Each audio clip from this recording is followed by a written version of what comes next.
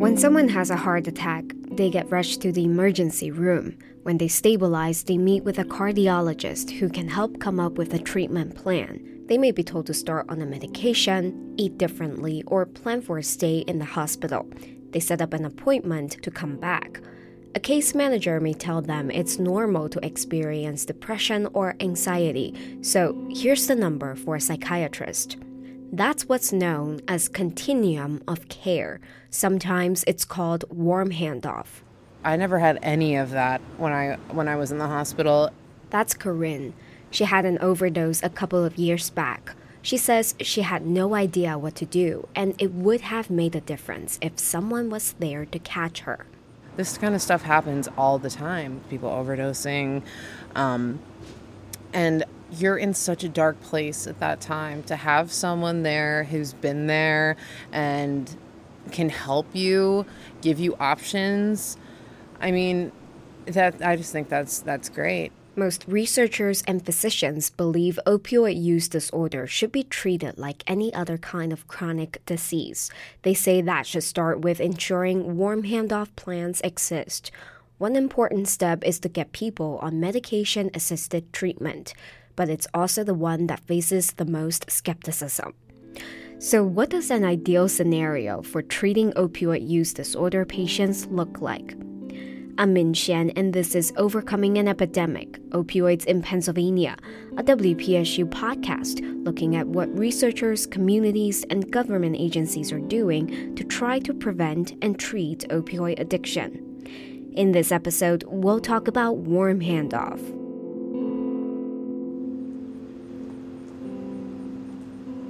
I'm meeting Corinne in the backyard of a coffee house. She arrives in a pair of purple-tinted sunglasses with a green bandana on her head. She apologizes for being late. She commutes by bus to work, and today it ran behind schedule. Corinne is in recovery from opioid use disorder. We're only using her first name to protect her privacy. Corinne tells me she celebrated 5 years off opiates in May, and that it feels like it's taken a lifetime to feel okay again. And it's great. I mean, I never thought I would get to this point. I really didn't. I haven't felt like this in a very long time. Corinne developed severe depression and anxiety in high school. Without a way to cope, she started using cocaine and alcohol.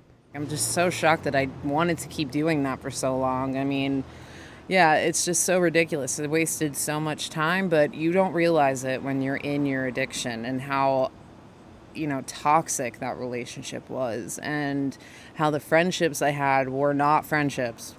She kept using and later moved on to opioids like heroin and methadone. She says the choice the first time was hers, but after that, the drug just took over. Although she continued to work, pay her bills, and was, in her words, semi-functional, her life revolved around her addiction. It was a way to not feel the pain of life. When her boyfriend of 3 years died of an overdose, she went even deeper into opioids. She didn't know how to deal with it. And I didn't want to be around anyone. I was just by myself in my room, drinking, smoking weed. I was doing anything I could to get up. I mean, that was what I was trying to do, was just not to feel anything and just get through it. The winter of that year, Corinne overdosed in her home. That was her turning point, she says. She started thinking seriously about getting off drugs. She wasn't sure how. The hospital pumped her stomach and released her because she wasn't suicidal. Her family didn't know the full extent of her addiction, and more importantly, they didn't understand addiction. Eventually, she was sent to an accelerated rehabilitative disposition program because police charged her for having drugs when she overdosed. Corinne was required to go to counseling.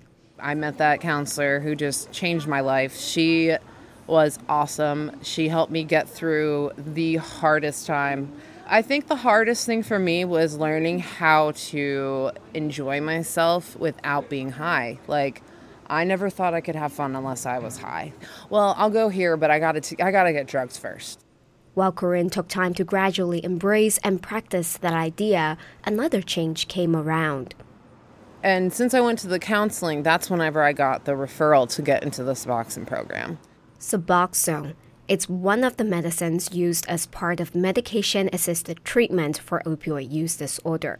It has two main ingredients. One staves off cravings, and the other makes sure that even if someone tries to get high, they can't. When it's prescribed, it effectively reduces painful withdrawals. Corinne is happy she's taking Suboxone and has a doctor who explains things to her. I feel like my depression's got a lot better. He's got me on better meds, and he'll talk to me for an hour. Him and I will sit there and chat and talk about everything, and he will explain anything I want to know, and he just seems to care, and it's really nice. He's like, you're healthier, you look healthier, you're acting different, you're just, when I first came in, I was just pretty much like, blah. But now he's like, you're just more vibrant. I can just tell that you're happier, that it's really helping. And I think he helped me so much. She gets her prescription once a month. That makes staying on treatment while working and simply having a normal life a realistic goal. Researchers prefer it among the 3 FDA-approved MAT medications. Methadone needs to be taken daily, and naltrexone, also known as Vivitrol, requires patients to basically detox before they can start on it. Having different options makes sense because every addiction is different. Researchers say the bottom line is that medication-assisted treatment coupled with counseling works. Sarah Kawasaki believes one way or another, patients should be able to access the treatment. She's the director of addiction services at the Pennsylvania Psychiatric Institute. I think there are still a lot of challenges in Pennsylvania in particular because there is a big challenge from the treatment communities.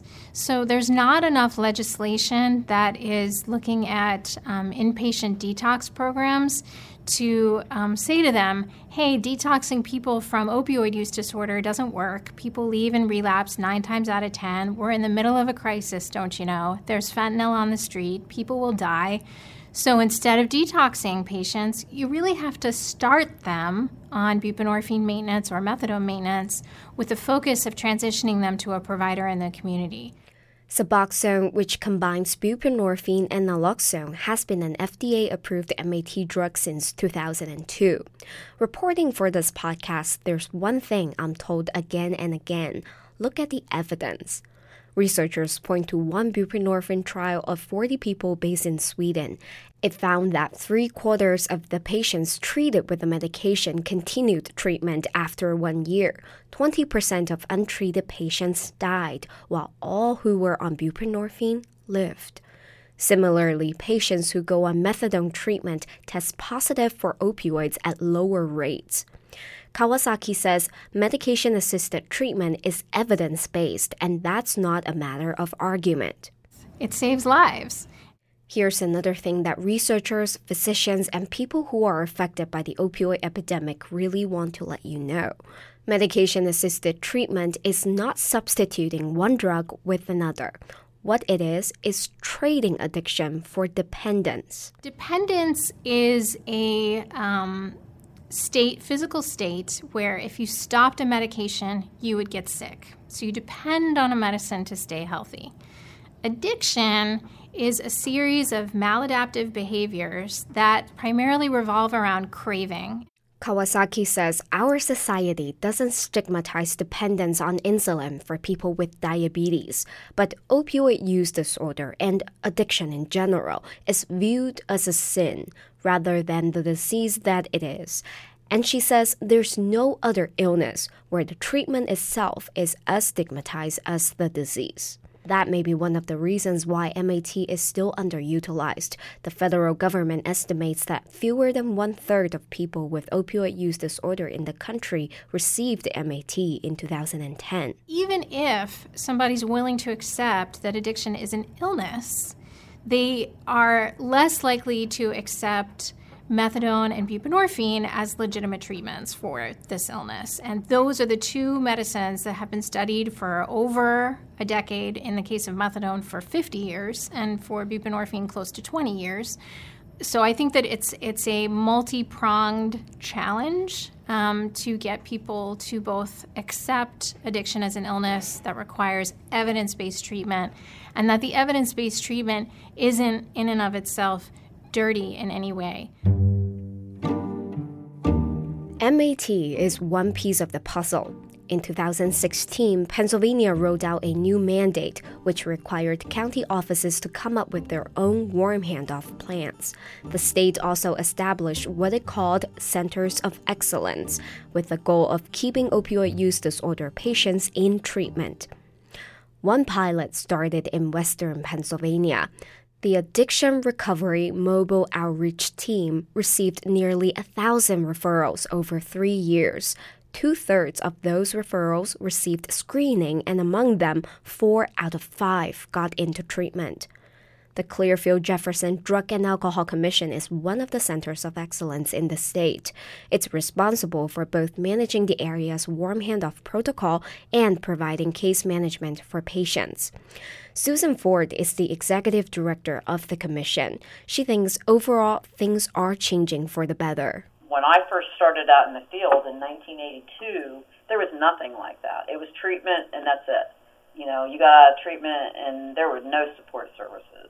But anecdotally, people do a lot better now than they did then because we would just send them right back to the same environment. Doesn't mean to say that we don't now, but sending them back to that environment with supports is a whole lot better than sending them back with nothing. Their latest plan is to embed a case manager with the emergency department of the local hospital so patients can receive follow-up counseling and treatment as soon as possible. When it comes to warm handoff, even things as trivial as locating hospital units next to each other make a difference. Inside Penn Highlands Du Bois Hospital, neonatologist Mohammed Hassan shows me around. This is the connection between us and our OB-GYN. This is our delivering room. If the baby has any issues, then we'll go directly to the neonatal intensive care unit. So they're right next to each other. Hassan says the units are set up specifically so that the OB-GYN rooms, the delivery rooms, and the neonatal intensive care unit are all on the same floor.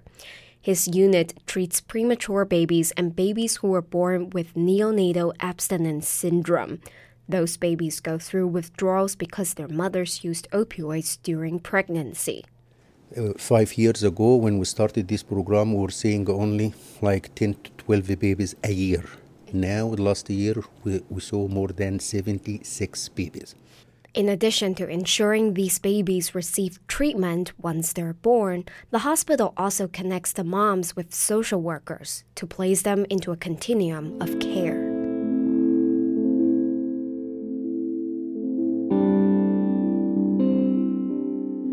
Kawasaki says closing the gaps in resources is key. When patients want the treatment and when they can access the treatment and having the treatment available are 3 stars that need to align, and we can only do what's in our control. And so if we have the ability to be flexible enough to see them within 24 to 48 hours, we can get patients initiated on medication quicker. For a long time, people with opioid use disorder didn't get that warm handoff, and it is still a relatively new idea. At least for Corinne, getting where she is now took time. She stumbled along the way. But she says she's in a good place now. I still get really bad anxiety sometimes in different situations, or if I have a bad day at work, or if something bad happens, I normally just say, well, I'm just going to go get some drugs and not think about this. And I don't think anymore like that. Corinne wants to become a certified recovery specialist because hers turned her life around. In the next episode, we'll hear from families about what it means to have a loved one caught up in the opioid crisis. It affects a lot of people. Brothers, sisters, parents, grandparents. And I think that's overlooked at times. People Left Behind on the next episode of Overcoming an Epidemic, Opioids in Pennsylvania, a production of WPSU. Thanks for listening. Reporters on the project include Ann Danahy, Emily Reddy, and me, Min Chen. Shireen Stanford and Frank Christopher edited the episodes. You can find more resources on the opioid crisis and what to do if you or a loved one need help at wpsu.org/opioids. For WPSU's Overcoming an Epidemic, I'm Min Chen.